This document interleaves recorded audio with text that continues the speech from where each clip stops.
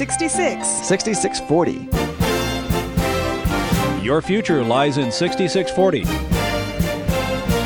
66 books by 40 authors, and yet we now discover it's an integrated message system from outside our time domain. Welcome to 6640, the ministry outreach of Koinonia House and Koinonia Institute. Today's Bible teacher is Chuck Missler, connecting the Bible to your life and the world around you. In today's study, Chuck begins his teaching on the book of 1 Peter, chapters 4 and 5.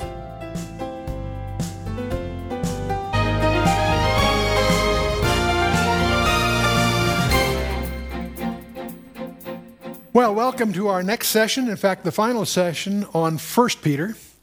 And these epistles of Peter are a lot of fun because he's a little different than Paul. You know, Paul is great, probably one of the greatest minds that ever walked the planet Earth, actually. But Peter's more our kind of guy, impulsive, emotional, delightful character in many, many ways. And his epistles reflect all of that. And so... couple of questions to ponder as we wrap up this first epistle. Are we human flesh undergoing a spiritual experience? That's one view. Or are we spiritual beings undergoing a human experience? Now, either view can be correct, but it's just a different vantage point. Or is that the result of a transition that we call the new birth? Because we're really both, aren't we? If we're saved. If you're not saved, you're in the flesh, but if you're lost. But if you're saved, you're then saved, but you haven't lost your flesh. It's a war that continues as long as you're in this physical body. Well, let's just jump in then with 1 Peter chapter 4, verse 1. For as much then as Christ hath suffered for us in the flesh, arm yourselves likewise with the same mind. For he that suffered in the flesh hath ceased from sin. Wow, now this is a verse that can be easily misunderstood, generate all kinds of thoughts. Arm yourselves. And of course, the minute you see that, you might put in your notes the armor of God in Ephesians 6, verses 10 to 18. I'm going to resist the temptation to jump in and summarize all of that because it should be fresh in your mind from our study in Ephesians. But in any case, if it's not, in your own reviews, you can go back and just study Ephesians 6, verses 10 to 18. Don't forget to verse 18. Many people just go to 17. They miss the most important, the heavy artillery, which is the prayer, which is the seventh of the seven things. But he says, as Christ has suffered for us in the flesh, arm yourselves likewise. With what? The same mind. What? The mind of Christ. And the mind of Christ. This is a subject, by the way, of my wife's book, Be Ye Transformed. And emphasizing the mind is not the brain. You and I tend to think of mind and brain as synonymous. No, the mind is the whole process of thinking from resolution to action. And so it's much more comprehensive than just a computerized element of the system, if you will. It's the whole concept. So the mind of Christ, understand that the whole process from resolution all the way through to action is the idea. And so, now it says, for he that hath suffered in the flesh hath ceased from sin. Whoa, wait a minute. What does that word mean?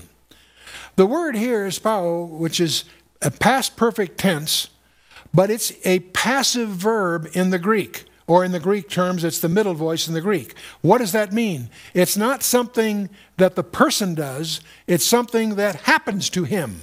And it should really be translated a little differently because it's ceased in the sense of having been released from. Ceased in the sense of having been released from. God is the implied agent. You're released from the bondage of sin is what the verb really means here. That can be misunderstood very easily. What it really is talking about here is the ruling power of sin has been broken. When you're lost, when you're in the flesh, you are in bondage to sin. If you're a believer, you are now freed from the bondage of sin. Does that mean you'll be perfect? No. But it does mean you have the tools, the power to be released from sin because you can call upon the Holy Spirit. We don't do that enough. We don't do it thoroughly enough, but we do have that freedom. We may be unable to live a perfect life in the true sense of the term, but we are free from the dominance of sin. Or when we go through the key chapter in the Bible on this subject is Romans chapter 6. Sin need not reign in our lives anymore. Yes, we'll stumble from time to time because the flesh still has its victories from time to time, but we are no longer in bondage to sin.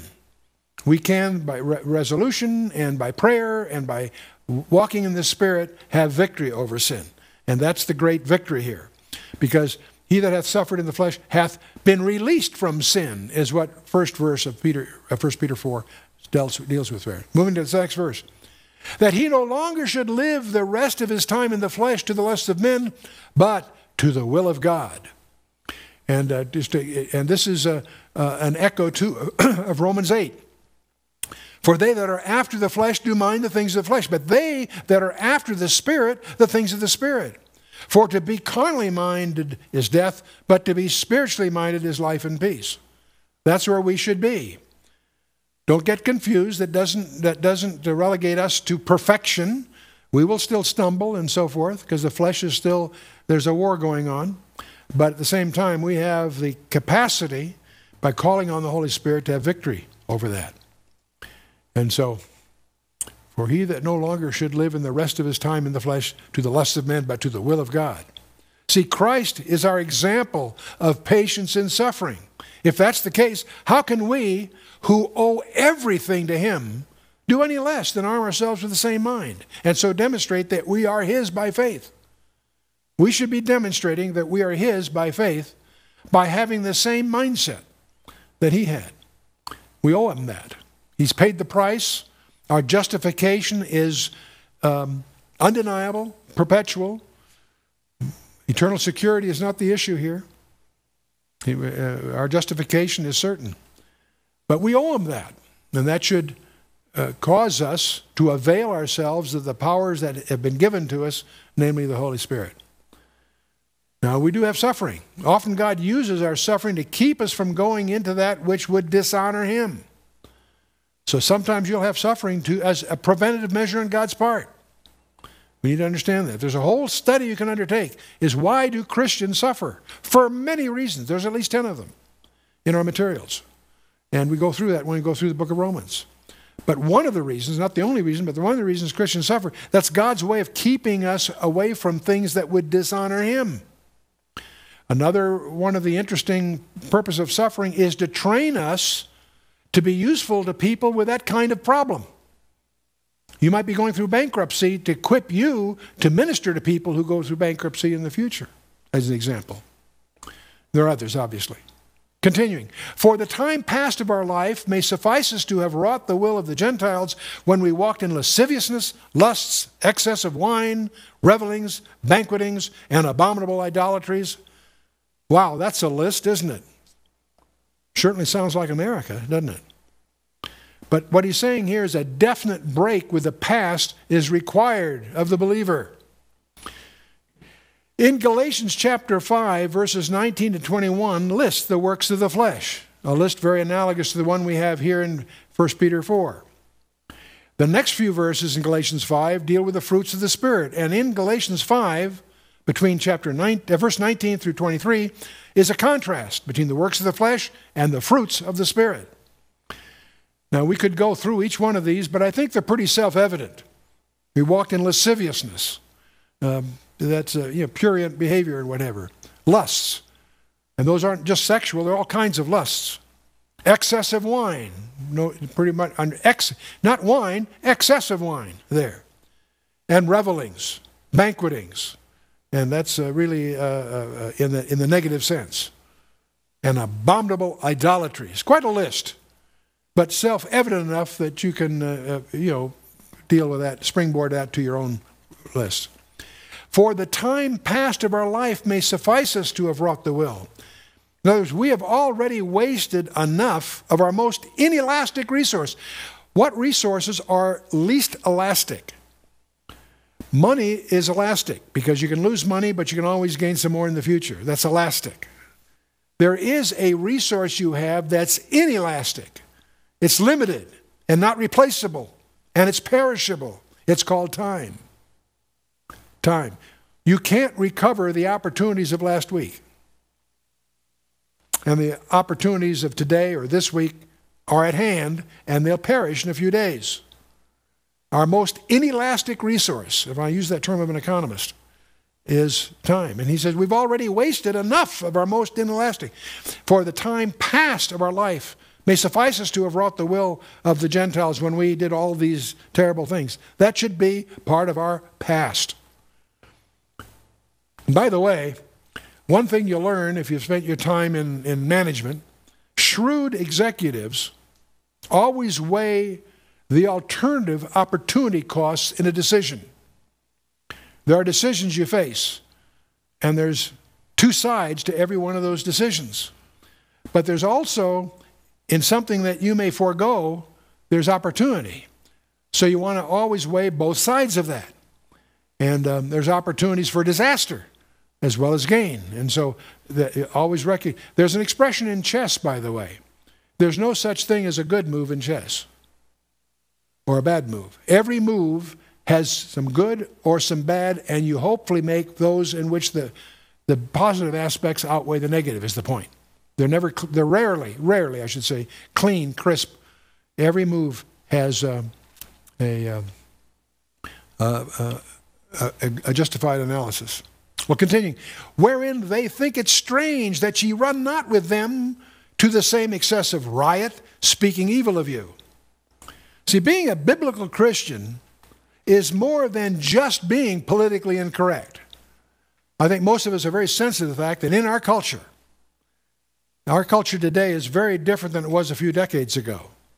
There was a time when many people went to church because it was the socially correct thing to do.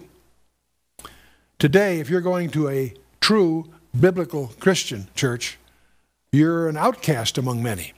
You're one of those fundamentalists. You are politically incorrect. But being a biblical Christian is more than just being politically incorrect. You need to understand that the world hates believers. We use that term gospel so loosely. It is very specifically defined. Several places, but the first 4 verses of 1 Corinthians 15 are the classic definition. How that Christ died for our sins, according to the Scriptures, that he was buried, and that he rose again the third day. That's the gospel. Not that he did miracles, not that he was a great teacher, not that he was a great example. Those are all true things. But that's not the gospel. The gospel is that he was able to stand in our stead, and he is the only remedy for sin. Churches are not comfortable these days talking about sin. Well, that's what it's all about. The whole field of psychology and psychiatry cannot deal with sin. They can talk about guilt and symptoms and other things. They have no remedy for sin. There's only one remedy for sin, and that's Jesus Christ. But speaking evil of you, what he means here is heaping abuse upon, blaspheming God through you. Continuing verse 5, who shall give account to him that is ready to judge the quick and the dead? Who would that be? Jesus Christ, of course. You and I have an appointment to give account. That's all through the Scripture, by the way. It's all through the Scripture. You have a final exam appointment. There are many passages to that. We'll just focus on 2 Corinthians 5:10. Okay? That's the critical one. You and I. Everyone that'll be before the judgment seat of Christ are saved. People who aren't saved aren't even there. Salvation is not the issue there. Your works are.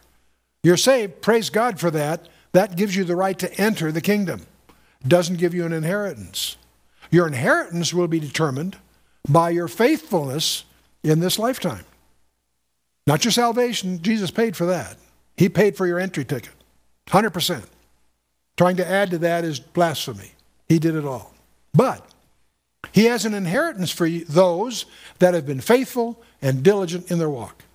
And that spectrum of alternatives is going to be enormous. Not everybody is equal before the judgment seat of Christ. We're all saved, yes. But the issue there are our works, and our works are going to be tested by fire. And 1 Corinthians 3 gives you the procedure. Wood, hay, stubble, those are flammable. They'll be consumed, worth nothing. Gold, silver, precious stones, they're inflammable. They represent, idiomatically here, the good things. Those things which you did that were responsive to the leading of the Spirit will count. Things that you did that sound great, but they were of your flesh, won't count.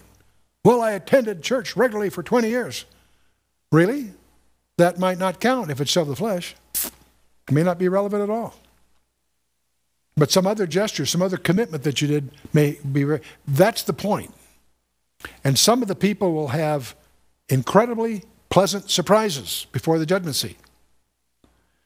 I think many Christians are going to be painfully disappointed because they've all been taught that if you're saved, you're going to rule with Christ. No, no, no. You'll have the opportunity to be awarded that if you're faithful. And that's at the positive end of the spectrum. 1 Corinthians 3. Anyway, moving on. Verse 6. And for this cause was the gospel preached also to them that are dead, that they might be judged according to men in the flesh, but live according to God in the Spirit. Wow, the gospel was preached also to them that are dead. We're going to get into a couple of verses here that are going to be heavy stuff. We are to live so as to give account, not to men, but to him who is to judge the living and the dead when he returns in power. And again, referring to the judgment seat of Christ. But the end of all things is at hand. Be ye therefore sober and watch unto prayer. But the end of all things is at hand. What is that referring to? The end times. When did the end times start? It may surprise you to know they've already started. That has been true since the day the Lord Jesus went back to heaven. From that ascension on is the end of all things. That end process has taken several thousand years. It may not sound very contemporary. It's very contemporary because those are coming to an end. But the end of all things is at hand. Be therefore sober. And by the way, this is one of those cases, the only case I know of, where the end justifies the means. But we are indeed to keep our end in view, and not to live for the passing moment, but as one who anticipates the end of all things, which is indeed at hand. One of the great discoveries in your life is to adopt what I like to call a kingdom perspective. Many Christians don't have a kingdom perspective. They haven't been taught that. But there is a kingdom coming, and your role, your responsibilities in that kingdom will derive from your faithfulness today. Your behavior matters. Not to earn your salvation. Jesus took care of that. You can't influence that. Jesus did that.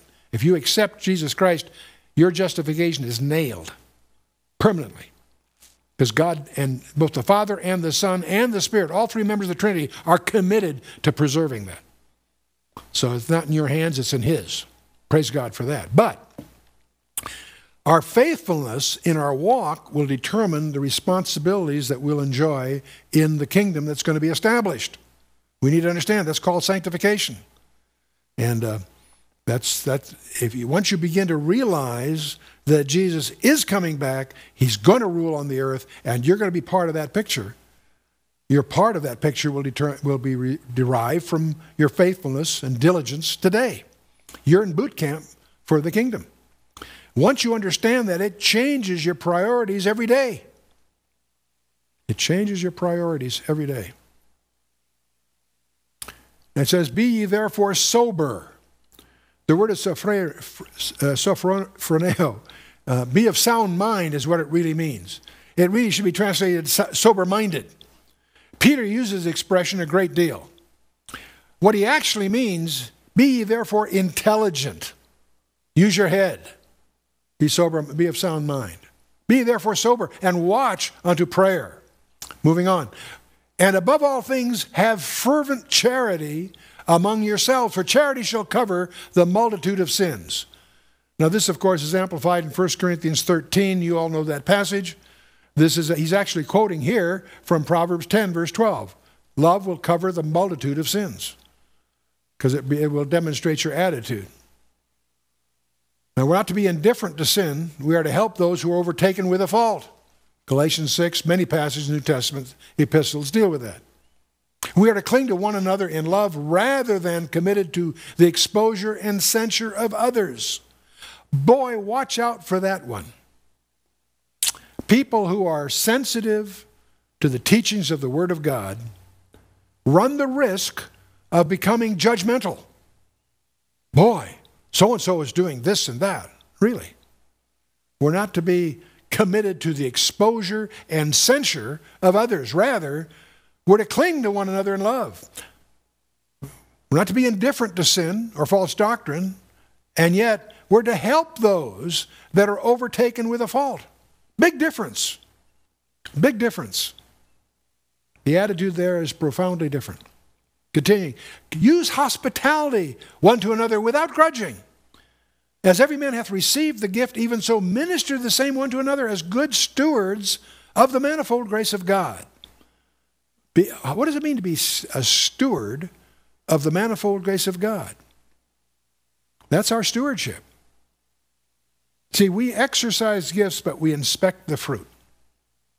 We're not gift inspectors, we are fruit inspectors.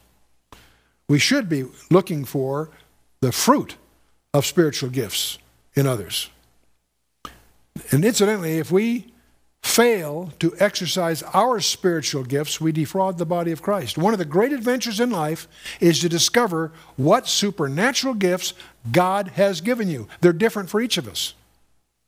And when you discover what that supernatural gift, I'm not talking about natural talent, that's a different issue. I'm talking about the supernatural gifts that God has given you. That's a clue to what He's calling you to do.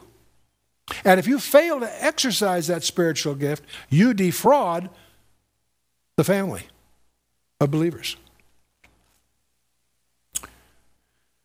Verse 11, if any man speak, let him speak as the oracles of God. If any man minister, let him do it as the ability which God giveth. That God in all things be glorified through Jesus Christ, to whom be praise and dominion forever and ever. Amen. Wow. Make sure God is glorified. Again, failure to exercise your gift defrauds all of us in the body. Moving on. Beloved, think it not strange concerning the fiery trial which is to try you as some strange thing that's happened to you. This is interesting. Peter is writing to his readers probably about the time that Nero is starting the persecution of Christians. Understand this, by the way. In the early years after Christ's resurrection, the attack against believers came from the Jewish communities because they resented those that were clinging to Christ as the Messiah. And when Luke writes his Gospel and Volume 2, the book of Acts, he was writing to Rome. Those are like the trial documents supporting Paul's appeal to Rome that were pointing out to the Roman leadership that the insurrections that accompanied Paul was from the Jewish community. Centurions are great people in the writings of Luke. And what he's trying to get across is the troubles that seem to accompany Paul's travels came from the Jewish rabble-rousers reacting to Paul, not from the Jewish. It later came from Nero on and so forth that the Roman Empire started persecuting Christians. And that's what's starting here in Peter's letter. Beloved, think not strange concerning the fiery trial which is to try you as though some strange thing has happened to you. So again, this primary reference here may have been to the pending fulfillment of the Lord's prophecy concerning the destruction of Jerusalem. That's when Jerusalem in 70 AD was the big event. But also the horrors of the Roman persecution, which was going to last for 2 centuries. And actually much longer than that if you include the 1,500 years of papal persecutions. And if you really want to get into that, I encourage you to get our briefing pack called The Kingdom of Blood, which details that history. Or if you can get a copy of Haley's Bible Handbook, one of the earlier versions, it has that whole history. Later versions that were more politically correct expurgated that very fabulous appendix to Haley's Bible Handbook. Back in there it has, the early ones are more valuable because they're more forthright. As though some strange thing happened to you. Don't think that you are unique. In fact, your trial, whatever it might be, may be to train you to serve others that have similar circumstances, whatever they might be. A bout with cancer, or financial bankruptcy, or there are all kinds of trials. The trials you might be, first of all, any trials that you're in, if you're a believer, are Father filtered. And He will not allow you to be tried above that ye are able. That's His commitment. But he might be doing that to train you, to prepare you to serve others that may be facing the same predicament. That's one of several possibilities. But Peter says, but rejoice, inasmuch as ye are partakers of Christ's sufferings, that when his glory shall be revealed, ye may be glad also with exceeding joy. Be joyful in suffering. You got to be kidding. Doesn't that sound like a contradiction? No, not if you understand the total program. We're facing as a culture a huge change.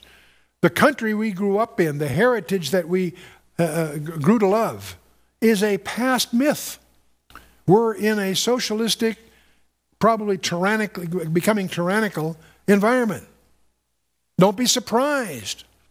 That's been the environment that most of the body of Christ, for most of the last 2,000 years, has had to endure.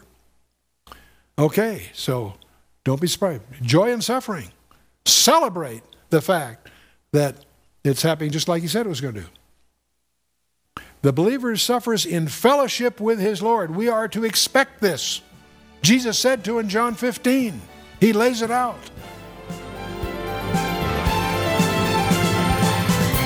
You've been listening to 6640, the ministry outreach of Koinonia House and Koinonia Institute. Today's Bible teacher was Chuck Missler, teaching through the book of 1 Peter. Download the new K-House TV app to access an ever-growing collection of free resources. Visit the Apple or Android App Store or search K-House TV on your Roku or Fire TV streaming device. Thank you for listening to 6640 and for your continued prayerful support of this ministry. Until next time, as we continue this series, may God bless you with the knowledge of His Son, Jesus Christ, as you study His Word.